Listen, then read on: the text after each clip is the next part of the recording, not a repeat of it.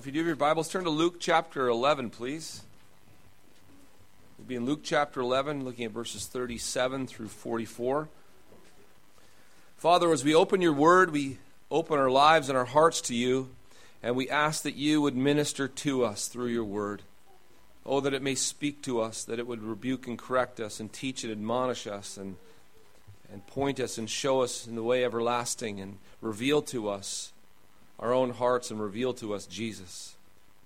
For we ask this in his name. Amen.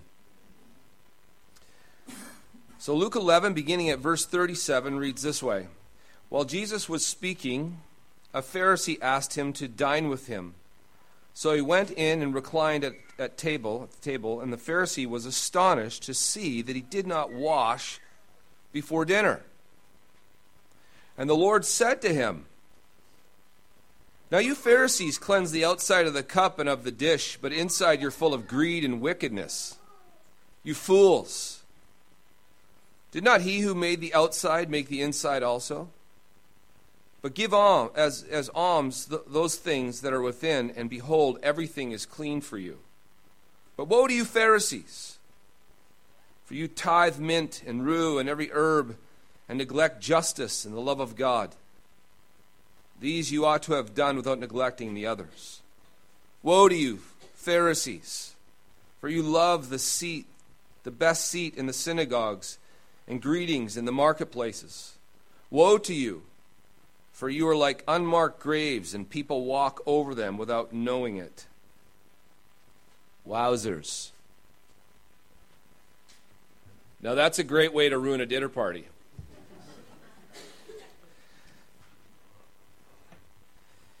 Here you have Jesus being invited by a Pharisee into his own home, and he invites a bunch of other Pharisees and lawyers to this dinner. And then, as everybody's passing the wine and goat cheese, Jesus says, "You Pharisees sure like to wash the outside of the cup, but inwardly you're full of greed and wickedness. Pass the cheese." By the way, thanks for the invite. Now, this isn't the nicest thing Jesus could have said, nor is it the most tactful. But it was certainly needed, especially once we understand what's going on here. But you know one thing we're not going to learn this morning? When we look at this passage, one thing we're not going to learn is how to speak to Pharisees. As if that's the lesson we need to get out of this passage. We're going to look at something far more important. We're going to examine the heart of a Pharisee against our own hearts. And if God is gracious, we will see how easy it is for us to become like a Pharisee. Because in each one of us, there is a temptation to drift toward the actions and attitudes of a Pharisee. These aren't those people out there. Isn't it easy to say that? To hear about the Pharisees. Oh, here we go. Those Pharisees. Man, those Pharisees, these guys are something else. You read the Gospels, and how many of you love the Pharisees? You're like, oh, I just like the Pharisees. Yeah. Nobody likes the Pharisees. They're the total antagonists in this story, and they're the ones that get painted a really rough picture. And so when we look at them, we're like, oh, yeah. Nobody identifies with the Pharisees. Like when you read a story, you identify with the protagonist, the hero, right? You're not there identifying with the antagonist, the one that you can't stand. But you got to understand, in that culture, they were the protagonists. They were the hero. They were the ones that everyone esteemed and looked up to. It wasn't how we think of it today because of the Gospels. They literally thought these people were it. They were intelligent. They were godly. They had all the money. They had all the status. They had it all. They were the stars, the famous people in their society. The ones that were highly esteemed. But not so much today. So in their day, the ones they're looking up to are getting attacked bad. In our day, the ones we look down to and the ones we're like, yeah, bravo, Jesus, let him have it. Come on, give him another one. This is great. But one of the things we're going to notice here is that these particular Pharisees and the Pharisaical attitude is this. They're self-righteous and they're overly concerned about outward appearances. Verse 38 says, the Pharisee was astonished to see Jesus did not first wash his hands before dinner. The New King James says that the Pharisee marveled, which means that he didn't just notice, but rather he was aghast with shock. In other words, he almost fell out of his chair. He was amazed. And I don't know, you probably could see his mouth drop. Every one of them, like, do you see what he's doing? Do you see what just happened? He didn't wash his hands and he's eating dinner. Like, that's unbelievable. Now, we have to admit, this tradition is not a bad idea. In fact, I think we probably would like it. I think everyone appreciates it when someone washes their hands before dinner. It's a good idea. And I don't know about you, but I don't know, if I don't know where someone's hands have been and they're looking questionable, I don't want them passing the beans. It's actually a great tradition. You wash your hands. I appreciate that. I think everybody around us appreciates that, washing your hands. Like, I get the fact that this is actually a good tradition. And I'm sure Jesus does as well. I'm sure Jesus appreciates clean hands. I'm sure Jesus, is not against washing hands. But I tell you what, in this particular situation and for his purposes, he's like, I'm not going to wash my hands. He knows what's going on. Really? Could you be, especially think of their culture, when you pass, you grab bread and you tear it and then you pass it to the next guy and oh, great. The guy just rubbed his nose and, he's passing the bread. That's the kind of sense. These people are like, oh, they're grossed out by it. And they're also not just that. This was like, this got attached to holiness, to like whether someone was clean and able to be considered themselves as a righteous person. It became that elevated in their society. And Jesus knew that this became such a massive idol that he's like, I'm not washing my hands. I'm just going to eat dinner. And he knows this is a chance to get to what's really at the heart and what's really going on here. And he didn't just not wash his hands. He knows what's going on in their hearts, and he says something, and nothing was said to him. He just says, notice it says, and he was astonished. They saw, so astonishment went on the guy's face, like, what is astonishment? If I say, okay, you show me astonishment, it's got to be something like, right? It's got to be something along those lines. And so then Jesus says this in 39 and 40. Now you Pharisees cleanse the outside of the cup and of the dish, but inside you're full of greed and wickedness. You fools, did not he who made the outside make the inside also? In Matthew 23, verses 25, Jesus put it this way. Woe to you, scribes and Pharisees, hypocrites! For you clean the outside of the cup and the plate, but inside they're full of greed and self-indulgence. You blind Pharisees. First clean the inside of the cup and the plate, that the outside may also be clean. The reason why these Pharisees are concerned about the outside of the dish, the outside of the hands, the outside of the cup, is because everyone sees the outside. Nobody sees the inside except ourselves and God. The inside's not for everybody to observe. I can't see your thoughts right now, thank the Lord. I don't know what's going on in there. It's hidden from us. And because of this reality, it allows a certain kind of hiding among people. We can live in a way that we want others to perceive us in a certain way. It might not necessarily be who we are. We just want to create an image. It's like branding yourself, right? You want to create an image? What image do you want to create? Well, if you want to create the image and you want to be perceived as somebody who's sharp and confident and a wealthy Christian, well, all you have to do is put on all the symbols that communicate this to everybody. And people will do this. Dress sharp. Be confident. Look people in the eyes and give a big smile. There's lots of techniques you can learn.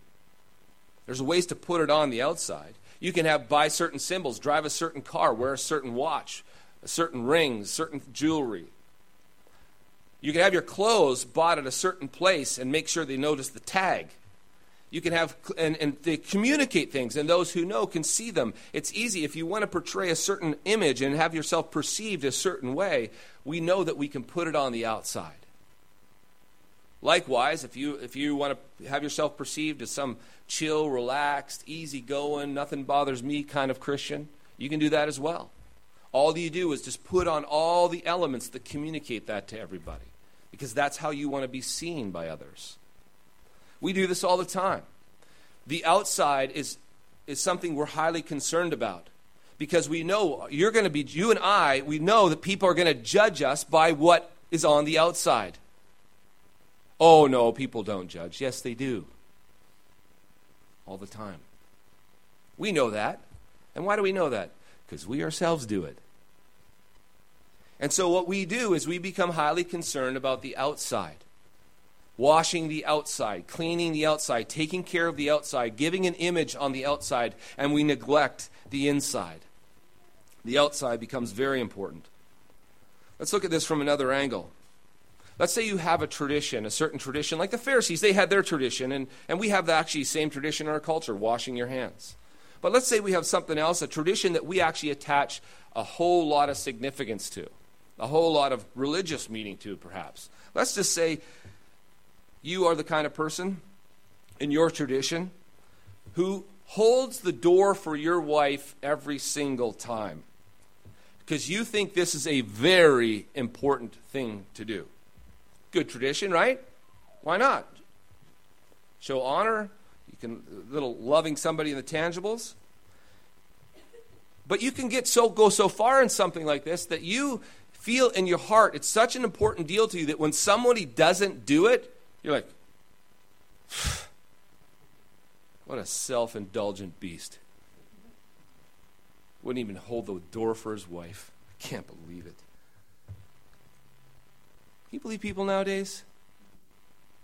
Just never thinking about others. Yet, you know what? It could be that that's what we're like. And then how about, now you're in private. Nobody can see your tradition. Nobody can see you at all. Yet your tone towards your wife is a tone of unkindness. You berate her and belittle her constantly. And in so doing, you're in direct violation of God's word. So good for you. Give yourself a clap. You open the door for her. Everybody sees, and you can almost feel your sense of religious pride. Go home, nobody sees, and the way you talk to her is completely ungodly. In addition to this, you do things in private, knowing nobody else is going to see, and you know what you're doing, and you know what you're doing is wrong. Nobody sees what you're doing except God sees what you're doing, and because nobody sees what you're doing, it doesn't bother you that much. It's the stuff that people see that really bothers you. It's easy for us to get really concerned about the outside while neglecting the inside. It's easy for us to justify and excuse everything we think and do, and we just find ways of redefining it. Well, it's really not that bad. I mean, everybody else does it. I'm sure of it. But those dirty snakes who don't hold the door open for their wives. Or it can be a myriad of Christian traditions that we have.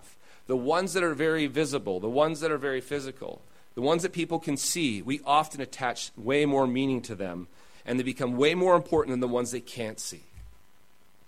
So it becomes so important to us that when we pray, you've got to bow your head and close your eyes.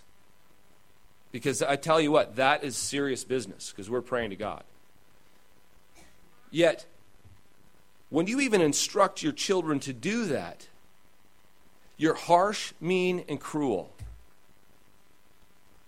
God says, I could care less that they bow their head and close their eyes if you're going to talk to them that way. Don't get off in your all being religious and it all being this is how you need to do things and this being your tradition and this is how we do it in this home, and then you treat them that way. But isn't that easy for us to do? To just polish the outside? Be concerned about the outside, yet neglecting the inside? The things that are really important? You know, we just have to really, if we want to know what's really going on in this area, is ask a self-diagnostic question. A question like this. Do I gloat in how faithful I am in any of my outward actions compared to others? The things that I do compared to others, the things especially in public. And do I try to impress others with my appearance? While in secret, I'm truly the one that can be a beast at times. I think if we're honest, every single one of us will say, yeah, I'm far more concerned about those things, those Christian activities, those traditions, the things that we do, the ones that others see, far more than when nobody sees.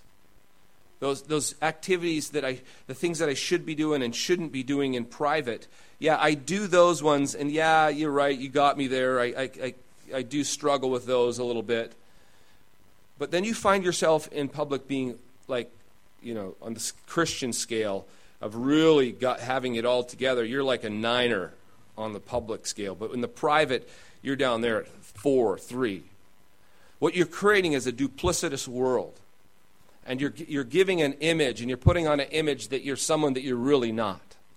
This is when you get too concerned about appearances and pleasing others. And this is the attitude in the heart of a Pharisee, and every single one of us has this temptation.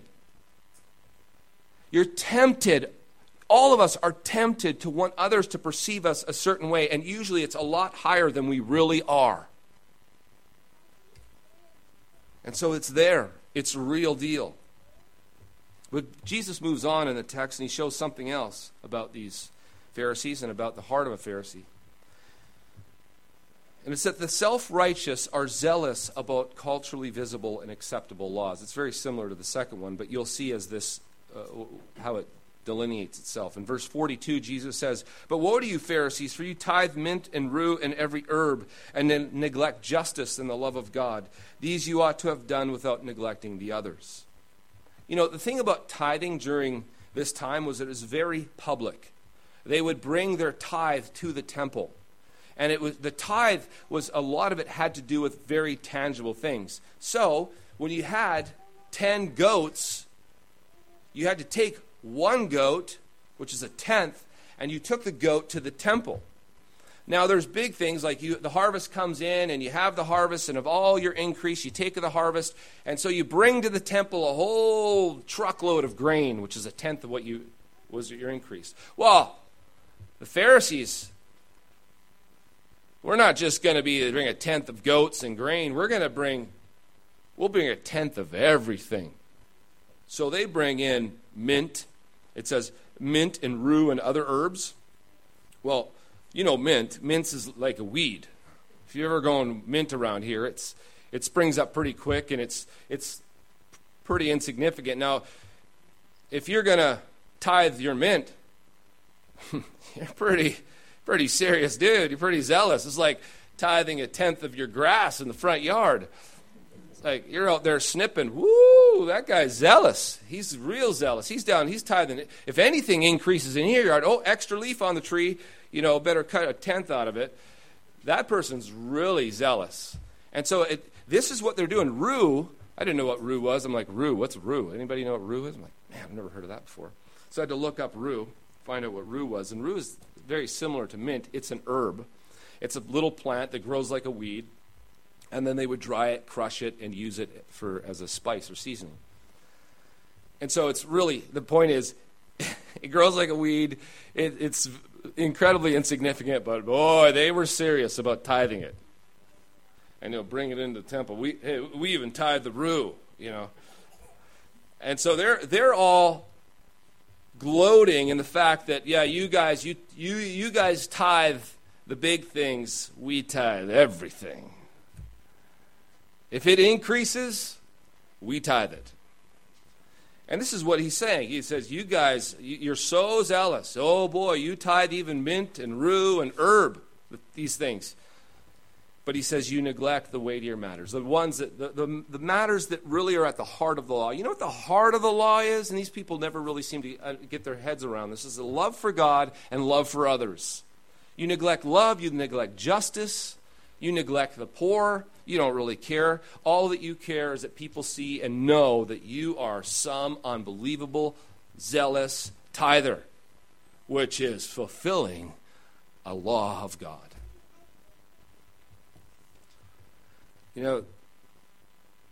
What Jesus is saying here is something that hits at the heart of all of us, because in us, because we're fallen, because we're in Adam, there's a desire for us to be thought of highly by others.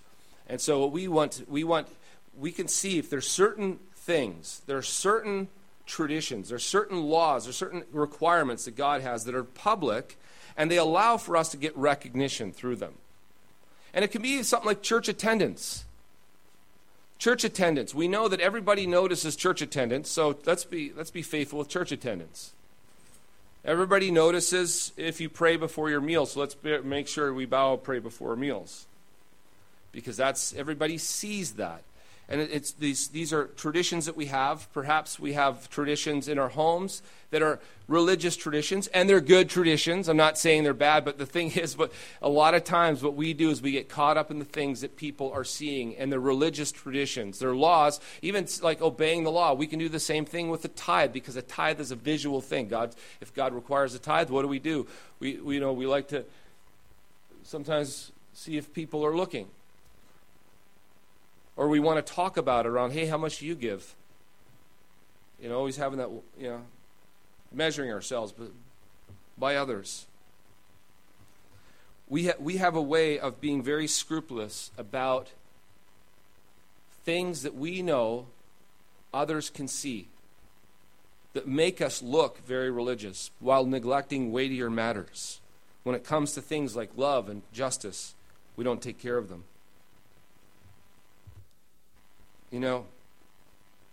It might be that in our hearts, if you look at your lives, just look at your life. And you weigh what I do. I do religious activities. I go to church. We pray before meals. We give thanks for things. We do some certain activities that, yes, are good and right and true. But we don't reach out to the lost, because we don't really give a rip about them anyway around us. We don't reach out to hurting people. Well, they'll get over it. We can isolate ourselves and rarely even have people in our homes because we're just too busy doing our own thing. We can feel indifferent toward injustices happening around us. Things can be happening in the world. Things can be happening in our community. We can know and realize that there's true and there's real injustices in the world, and it doesn't bother us one bit. Things like this. You could see the matters of love and matters of justice, matters of even love for our neighbors. Every one of us, isn't it true that if we looked around and looked at our neighbors, if we're honest, we don't really care too much about them? And then if we're honest, what we get caught up is what? Trying to find our own comfort, our own pleasure, our own ease, ways to make our lives better, easier, more comfortable. And we get caught up in our own little worlds, our own little lives, doing our own little thing in our own little way. And we become so concerned about us that we neglect the weightier matters of love and justice and ministering grace and peace and really being outward focused. And we come to realize, yeah, man, I'm so inward focused. I'm focused on me. I'm focused on us. I'm just focused on what's in front of me all the time. When that happens, and we find this is how you know the hypocrisy is growing. if it's growing in your heart, it's growing in your life, you become more and more concerned about all the image of being perceived as somebody who's a faithful Christian. While when it comes to loving and reaching out and ministering to others, it's shrinking. That's happening. What's really going on is that we're becoming a Pharisee. And it can happen to any one of us.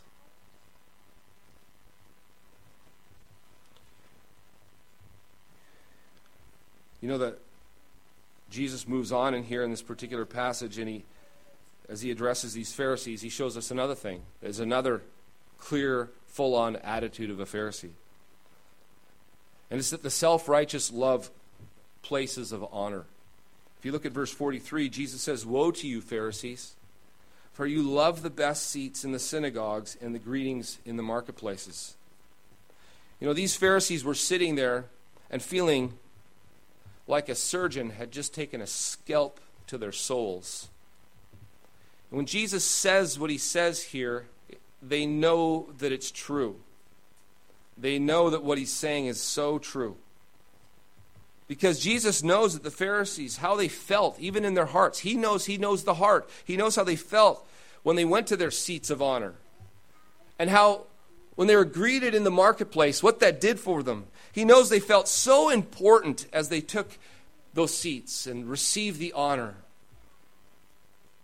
He knows they gloated as the common people would address them as rabbi, father, instructor. They loved those greetings in the marketplace. They felt like they were on top of the world. Oh, man. And that's the thing, in that culture, in that day, we don't think, it wouldn't be a big deal to be called rabbi or instructor, teacher. But they loved to be called rabbi because when they would call him rabbi, you can guarantee that even their body would communicate honor and respect. Rabbi, rabbi, by bowing to them in some way. Just imagine you there with your kids and your family, and if your children didn't show deference to them and bow to them and call them rabbi, they'd get a smack across the head. You respect them right now. And everybody was taught. It was communicated. These people were to be esteemed, and give them words of honor and respect. Oh, yes. That they love to have images like on their bodies that would communicate to you, I have very high degrees. I have incredibly high status. And these people are absolutely revered in their society. And these people have very high self-worth. They are feeling good about them. They have their egos stroked on a continual basis. And so they are given honor all over the place. And as children of Adam, we are gluttonous too. We are gluttonous for this kind of respect and honor. When people defer to us, when people revere us, when people respect us, it strokes our ego as well. It gives us a sense of self-worth. And when we begin to love that honor and begin to love the titles, the vestments, body postures, seating arrangements, and the like, all that stuff used to show respect, if it takes root in our heart, we begin to love it and delight in it and want it more and more. Yeah, let's be careful here. In saying this, it can come across and it can seem like, overreacting the other, saying honor, we shouldn't be giving honor, we shouldn't be giving titles, we shouldn't be doing anything, we should be doing everything we can to eliminate that. And I say, no, that's not true at all. That's not the point to be learned. God wants us actually to show honor and deference and respect. Throughout the scriptures, God wants children. He says, children, honor your mother and father. Submit yourselves to your authorities. Honor the authorities. He goes throughout Scripture, honor and respect and reverence due to those who are in authority in any way are to be honored, are to be respected. But he wants it for this reason. Now, let's understand this. He wants it so the person in the lower position has a way of showing love and deference to those who are over them. This is a way of expressing love to those who are in authority. He doesn't want it for the person in authority, the person to be receiving it, so that they could have their egos stroked. That's flipping it on its head. And that's a gift of God that becomes an idol. When it becomes an idol, it becomes a thing greater than it's supposed to be. The whole way it's supposed to work is flipped on its head. So now the one who's supposed to be honoring in order to show love and deference, it's now about the one receiving it. And that one receiving it wants and demands and delights in and exalts in the respect and honor. That's making an idol and flipping it on its head. It's not why God gave it. God did not give it so that those people in titles and those people with titles and those people with authority could somehow go around and say, please give it to me. This is great. It's amazing. But we do this with everything. We flip them on their heads. They become idols to us because what their intention was, it's intentionally a way for us to love God and love others through them. We flip them on their heads and they become idols to us. We do it with all kinds of things. The gifts of God and how they're intended, they get perverted all the time.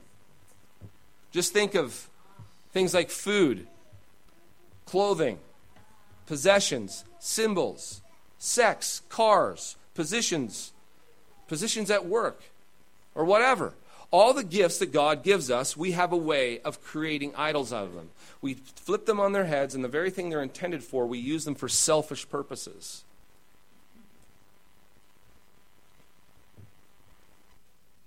You know, the Pharisees aren't the only ones who struggle with this stuff. All humanity struggles with this stuff. It is in the denying of it and the refusal to confess it that makes us Pharisees. Did you guys hear what I said? You realize what makes them Pharisees?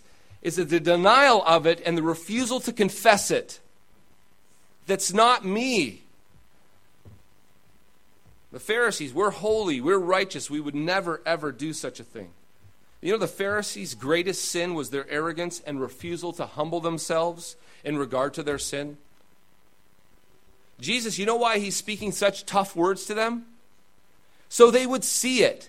So they would come to their senses, and so that perhaps by hearing this truth and perhaps being busted by it, they would confess, yes, you're right, Lord, I've done this. Oh, please forgive me. And Jesus would say, I gladly forgive you.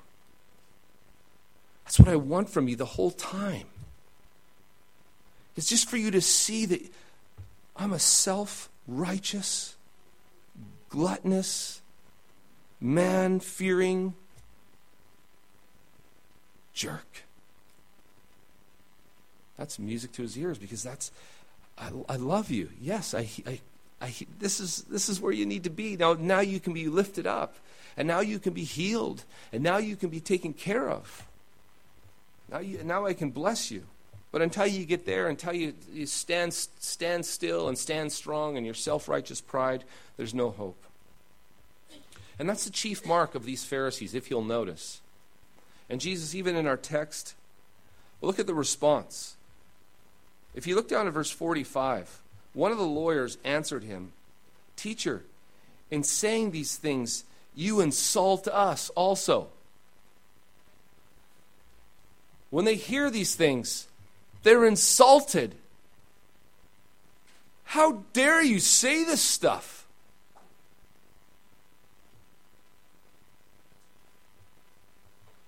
They're not repentant. They're not, oh man, you're right. That's exactly what I'm like. Jesus, please forgive me. No, that's not it at all. What marks them is self-righteous pride, and they can't hear it. You know, in any religious community, whenever you have zealous leaders who outwardly portray a holy life, but are unloving and unwilling to admit they are ever wrong, those are your Pharisees, my friends. Those are your Pharisees. The one who has not been broken over their sin and always builds iron walls around themselves to insulate themselves and protect themselves, and they never do anything that they need to confess. Well, at least not openly. Yet in their hearts, they are loving their idols. They are loving their places of honor. They are loving the esteem they are receiving. They're loving the fact that they are so obedient to the law of God. They love the fact that they are so scrupulous. They do so many right and good things. But you know what? That's such a scary place for all of us to be, for any of us to drift towards this. Because it's scary to have the heart of a Pharisee and to begin to insulate yourself, defend yourself, stand up for yourself, and really have a hard time confessing about what yourself is really like. The heart of a Pharisee loves outward appearance, but it won't admit that being the case. And so do you realize that unless you and I, unless we get good at confession, we will get good at concealing and become like a Pharisee? There's no other option. Either we will expose ourselves and be healed, or we'll excuse ourselves and be hardened. The only remedy to prevent us from becoming a Pharisee is to practice humble confession. Practice admitting those Pharisaical tendencies. Not practice making excuses, but actually practice, you're right, actually. If you want to know what's really going on, if you want to know really how deep this is, there's truth here. There's truth. There's truth of the fact that, I am very tempted, and it's no lie that I'm very tempted to want to put on the outside so that you won't see what's on the inside. I'm very tempted to want to present to you a certain kind of image so that you can think well of me, when in true reality, what I am in private and what I do in private, I'm absolutely ashamed of. I have a tendency to do that. You're right. In fact, when it comes to like certain laws and certain Christian traditions and the things that you do, I have a propensity towards this. I can drift towards that. I can see that happening. I can see that I love to do certain things because others see it, but I don't like to do other things because nobody else is going to see it. And it's those disciplines in private are difficult. And if I was to be honest, I struggle even to pray like I ought to. We don't like to admit that.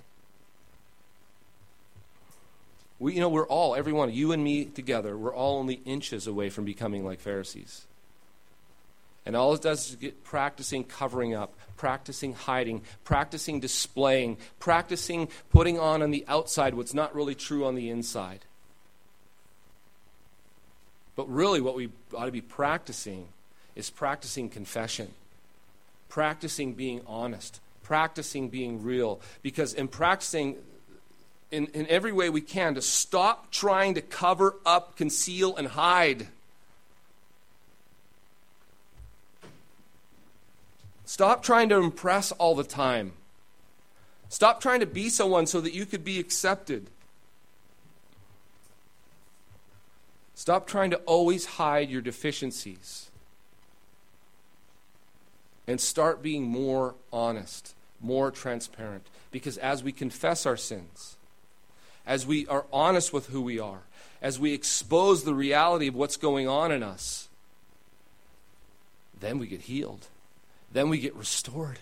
Then we get lifted up. Then we get built up. Then we get true life, and true holiness comes out of, because it's the life of Christ in us coming out of us. Then it's transformative. But every single one of us needs to hear this, because every single one of us has a tendency and a propensity, if we're Christians, to drift in the direction of the Pharisaical heart.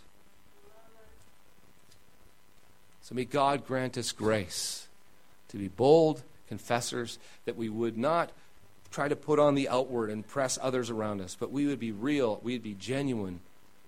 We'd be people who are seeking to be honest with the inside, and so that the inside can truly shine forth on the outside, and everybody can see the true life of Christ in us.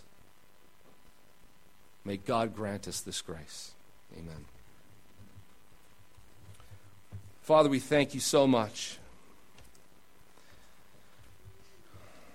that if there be any grace at all, that we see who we really are, and we don't try to hide it. Oh, Lord, I just pray that you would, for every single one of us here, help us to be honest and real with who we really are, what's really going on, what's really happening in our hearts, and stop trying to hide and conceal and pretend and put on airs and put on religion and put on our law keeping and everything on the outside. Oh, Lord, please. Help us to be those people who are just sincere and honest before you, sincere and honest before one another, and we stop the games, stop pretending. Please, oh Lord, may we not drift into that heart and tendency of a Pharisee, but rather be humble, broken servants of you, Lord, who are raised up by you and healed by you. It's in your name we pray. Amen.